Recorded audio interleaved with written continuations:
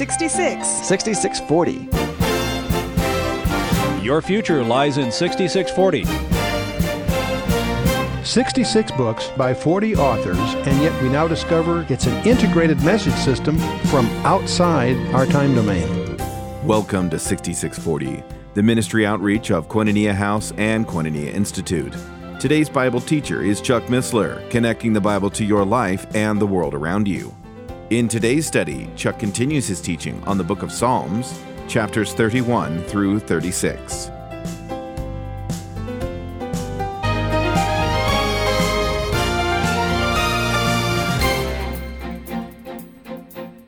David continues, I will be glad and rejoice in thy mercy, for thou hast considered my trouble. Thou hast known my soul in adversities, and hast not shut me up into the hand of the enemy.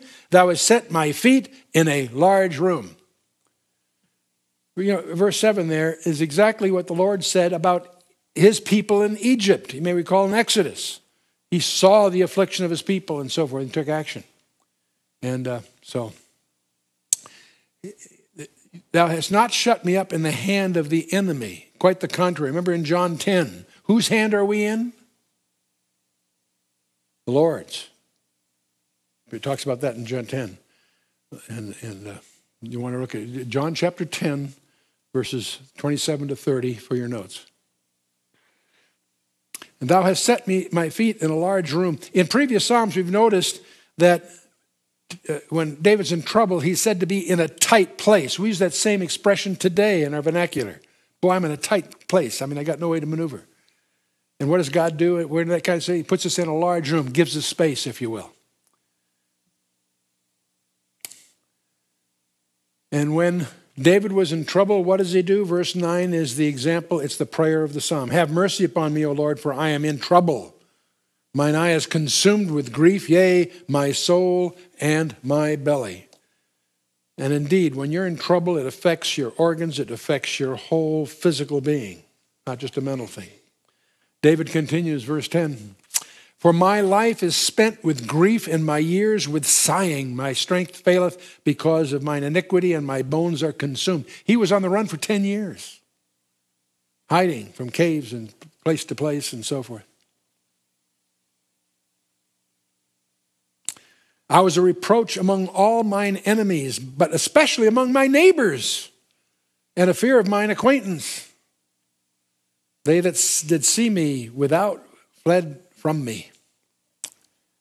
Even his best friends and his neighbors didn't want to be seen with him. That must have hurt, because many of those he thought at one time were his friends. He says, I am forgotten as a dead man out of mind. I am like a broken vessel. For I have heard the slander of many. Oh boy, slander.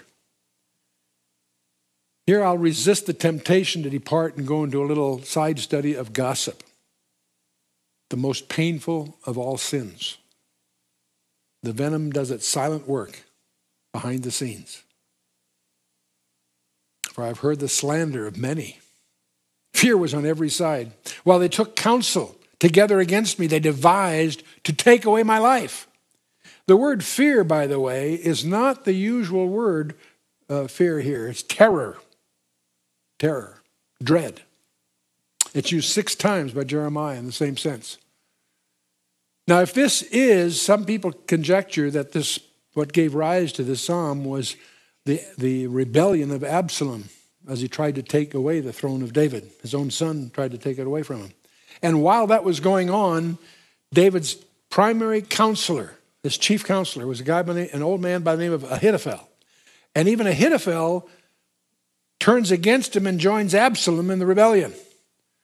And that's a mystery to many until you do a little bit of homework and discover that Ahithophel's son was Bathsheba's father. In other words, Bathsheba was Ahithophel's granddaughter.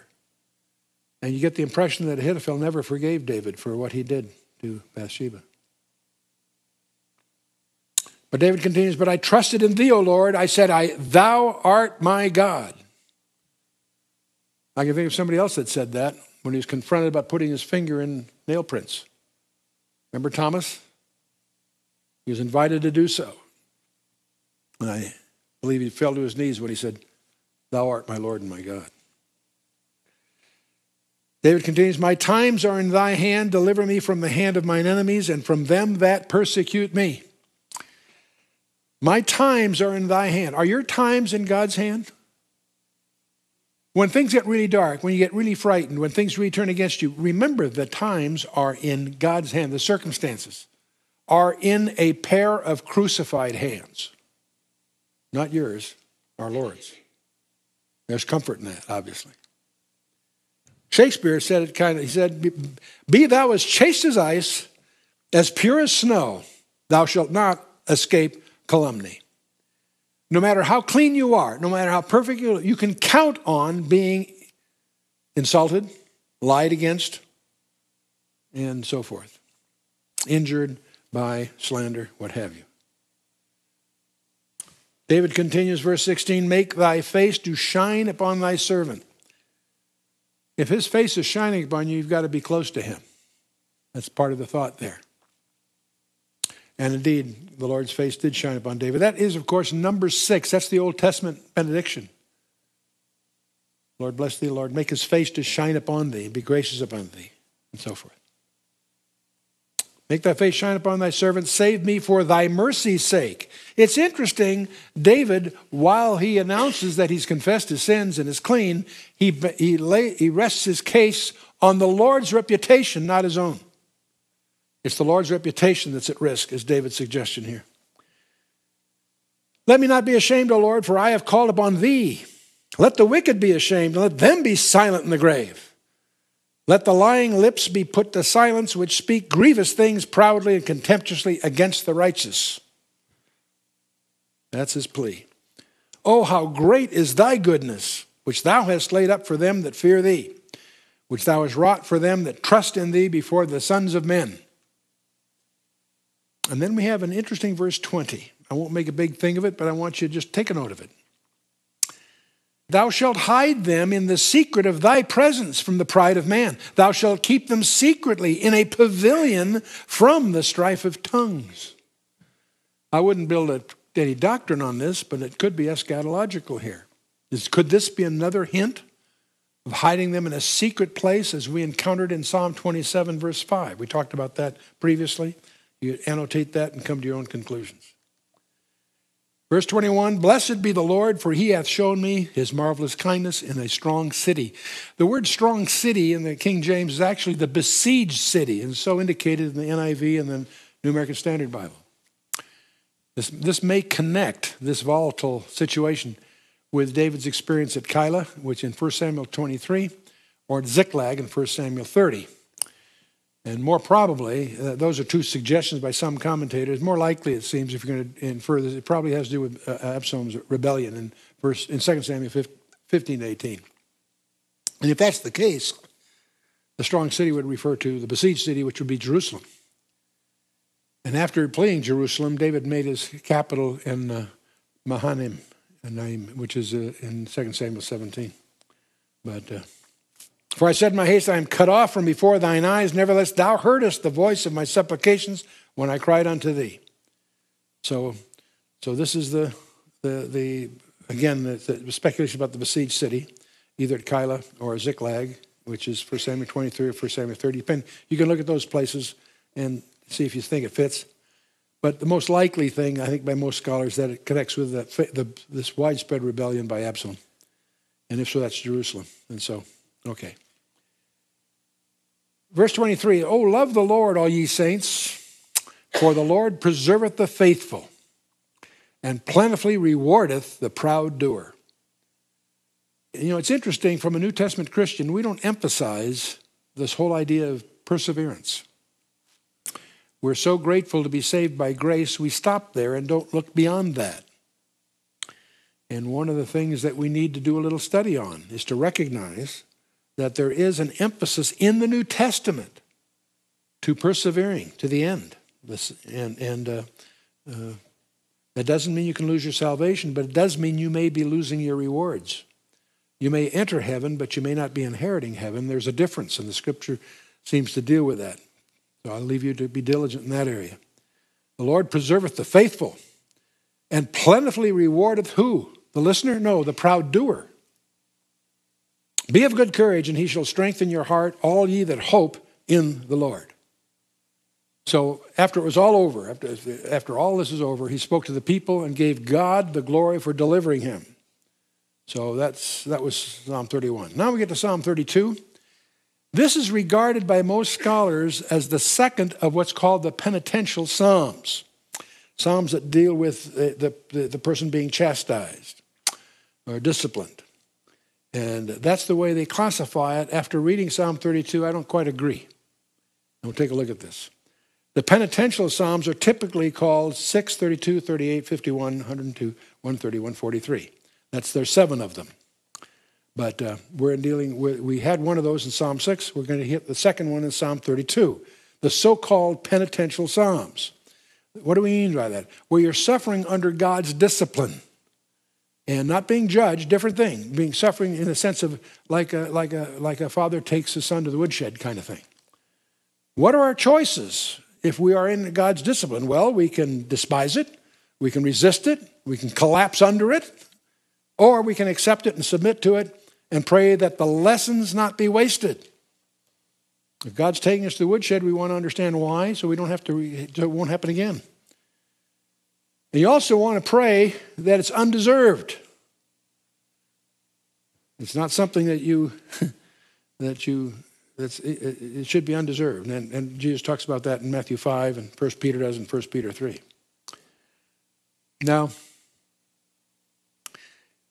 it's interesting that Galileo was imprisoned by the Inquisition at Rome for asserting the Copernican system, that the earth revolves around the sun. He was enjoined as a penance to repeat the 7 penitential psalms every week for 3 years. Okay? Strange penitence. We'll come back to the Pauline psalms in a minute, but let's remind ourselves what Psalm 32 was clearly a response to Psalm 51. David had a major mistake with Bathsheba and murdering of Uriah. We're all familiar with that. Psalm 51 is where David confesses his sin, and repents of it. Psalm 32 appears to be a response by David when he's forgiven for that sin. Nathan announces God's forgiveness of that. So that's in Psalm 51, we'll get to that later, but just this part of it you want to be aware of here. In Psalm 51, David says, "Restore unto me the joy of thy salvation, and uphold me with thy free spirit." He confesses his sin and asks God to restore to me the joy of salvation. What does David promise to do in Psalm 51? "Then will I teach transgressors thy ways, and sinners shall be converted to them." In other words, Father, restore unto me, forgive me, and if so, I'll declare it from the housetops. That's what he's saying in effect. And I will teach transgressors thy ways, sinners shall be converted unto thee. Deliver me from blood guiltiness, O God, thou God of my salvation, and my tongue shall sing aloud of thy righteousness. That's his promise in Psalm 51, and I believe Psalm 32 is the fulfillment of that promise by David. Psalm 32 is also called a Mashil psalm. And we find that in a number of psalms that have that label. The word Mashil means to instruct. It means several things, but the word itself is regarded to mean a skillful song or a song of instruction. And it's the term, that same Hebrew word is used in verse 8 to mean instruction. So it may be a musical term also, but it also implies something more than that. It's didactic. The same Hebrew word is used in Daniel 11 in 2 places, in verse 33 and 25. And it's also the word for wise. Many who turn to righteousness, many who are wise will turn. A wise will turn many to righteousness in Daniel 12 and verse 3 and also verse 10. It's the same concept that Jesus says in Matthew 24:15. Says that he said, "When you shall see the abomination of desolation stand in the holy place." And then there's a parenthesis, "Whosoever readeth, let him understand." That's the same concept, be instructed. And in Revelation 13, when it talks about the 666, Here is understanding. That he that has understanding, mark the number of these. That word understanding, instruction, the same word is used here. It may be a musical direction, which now is lost. That's a conjecture.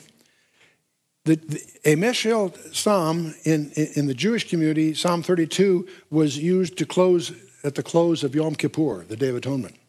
In the Christian church, it was always used on Ash Wednesday on the formal church calendar. So much for that.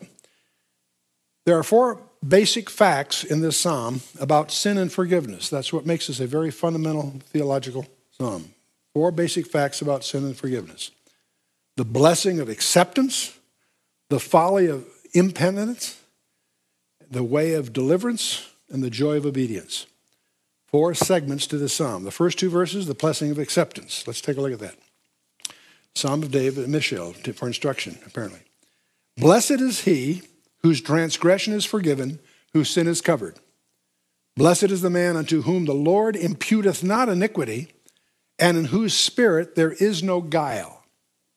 Paul quotes these 2 verses in Romans chapter 4 in his definitive statement of Christian doctrine, called the book of Romans, chapter 4, verses 6 through 8. 6, 7, and 8. His argument for salvation by grace alone, apart from the works of the law. Here's what he says, Paul writing to the Romans.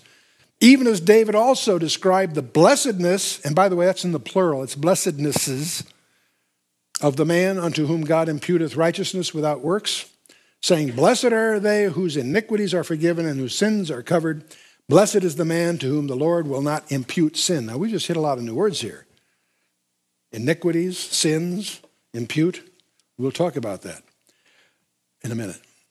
Martin Luther, when they asked what psalms did he love the best, he said the Psalmim Paulini, which means the Pauline Psalms. Which ones were those, he was asked. The 32nd, the 51st, the 130th, 143rd. Those to Martin Luther were the 4 that he felt the most endeared to. Psalm of David. Blessed is he whose transgression is forgiven, whose sin is covered. Got transgression and sins. Blessed is the man to whom the Lord imputeth not iniquity, impute and iniquity. Wow, what is that? We got quite a vocabulary thrown at us here suddenly. What is a transgression? The word actually means crossing over the line. It's a form of rebellion against God, literally, if you're guilty of a transgression. Sin technically means to miss the mark. We use it to mean to fail to live up to God's standards. That's what a sin is. It's a little different. Iniquity literally means twisted. And it's what happens to the character, the inner character of a sinner. When you sin, you become twisted. That's what the word iniquity actually means. And of course, forgiveness is pictured by a scapegoat on Yom Kippur. Guile means deception. That's pretty straightforward. Forgive is to remove a burden. And that's why the scapegoat of Yom Kippur is one way to visualize that. Put that burden on another. And that's what Leviticus 16 talks about. And Psalm 103 we'll talk about. And John details it right in the front, up front. And the word impute is a bookkeeping term. It means to put on account, to record, to set on the record.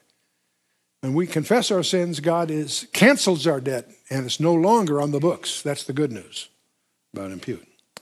Okay, so we've had the blessing of acceptance. Now let's talk about the folly of impenitence, the next 2 verses. This is a heavy psalm. Psalm 32 is a bucketful here. Verse 3, when I kept silence, my bones waxed old through my roaring all the day long. David's experience with forgiveness didn't come for a whole year. He committed a sin with Bathsheba. He arranged for her husband to be murdered. All of that. And he was wrestling with that. He was in agony. He couldn't deal with it. We don't realize the time passing as you read the narrative there. It was actually almost a year that they were being covered up. And that took a penalty on David's life.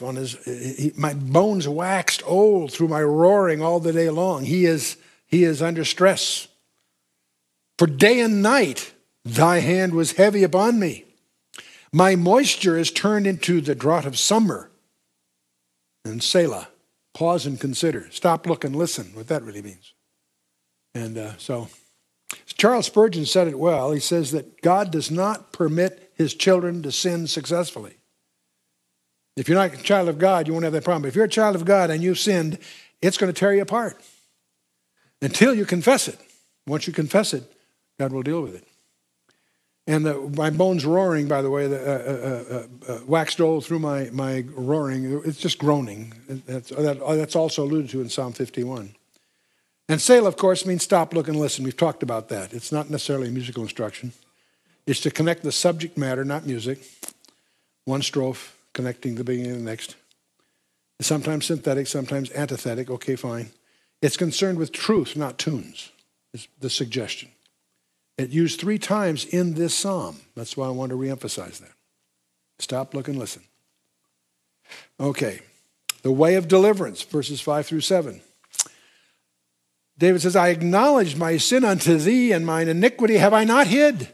I said, I will confess my transgressions unto the Lord, and thou forgavest the iniquity of my sin. Selah. Man. Remember, the Lord sent the prophet Nathan to David. And Nathan told David this story about this Lord that had a lot of sheep. There was a poor guy that had just one sheep, little ewe lamb that he loved. The rich man had a visitor he wanted to honor. So he didn't take one of his lambs. He took this man's only sheep, slaughtered it to serve his guest. And David was so incensed by this story that he thought that something should be done. Then Nathan looked David in the eye and says, you're the man. And David realized by analogy, he was that guy taking Uriah's wife when he could have had anybody in the kingdom. And so he acknowledges sin before God. I acknowledge my sin to thee, and mine iniquity have I not hid. I said, I will confess my transgressions unto the Lord, and thou forgavest the iniquity of my sin. And your reference here for yourself is 1 John 1:9. That's the Christian's bar of soap. If we confess our sins, he is faithful and just to forgive us our sins and to cleanse us from all unrighteousness. What a precious promise to cling to. David did. And his transgression, thou forgavest the iniquity of my sin. Selah. And God, if you will confess your sins before the throne, God will put the righteousness of Christ on your account and erase that debt. And then he goes on, for this shall every one that is godly pray unto thee in a time when thou mayest be found. Surely in the floods of great waters they shall not come nigh unto him. What flood is he talking about? It could be Noah's. You treat it idiomatically if you like. Thou art my hiding place. Thou shalt preserve me from trouble. Thou shalt compass me about with songs of deliverance. Selah again. Praise God. Now, David was forgiven for his sin, but that doesn't mean he is exempt from the effects of that sin, and he had a family of troubles. What transpired? Well, Bathsheba's son, the one she became pregnant with, died. So first son died. David's son Amnon raped his half-sister Tamar and then was slain by Absalom. You think your family has got problems? 2 Samuel 13. Absalom then goes on to try to seize the throne. He ends up getting killed by David's general, Joab. And while he was on his deathbed, Adonijah tried to take the scepter from Solomon. And Adonijah was slain, 1 Kings 1. And this is just a capsule of can you imagine the troubles and the tensions in that family? And now Bathsheba's first surviving son becomes Solomon, that Matthew builds his legal genealogy of Christ on. Bathsheba's second surviving son, a son by the name of Nathan, not the prophet, another son, is the one that Luke uses to identify Mary's genealogy, and that's a whole study. Call your attention to it another time. Okay, the way of deliverance. We now go to the joy of obedience, verses 8 through 11. David continues, I will instruct thee and teach thee in the way which thou shalt go. I will guide thee with mine eye. He's quoting God here. That's God's term. God gave David the assurance of salvation. Boy, don't we relish in that if we really understand it. That David got back the joy of salvation that was restored to him if he remains obedient. Because then it continues some instruction here. There's a little humor thrown in here.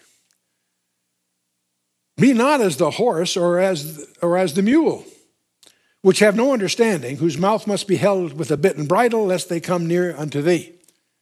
In other words, David was not to descend to that of an animal, impetuous like a horse and stubborn like a mule, if you will, is the suggestion.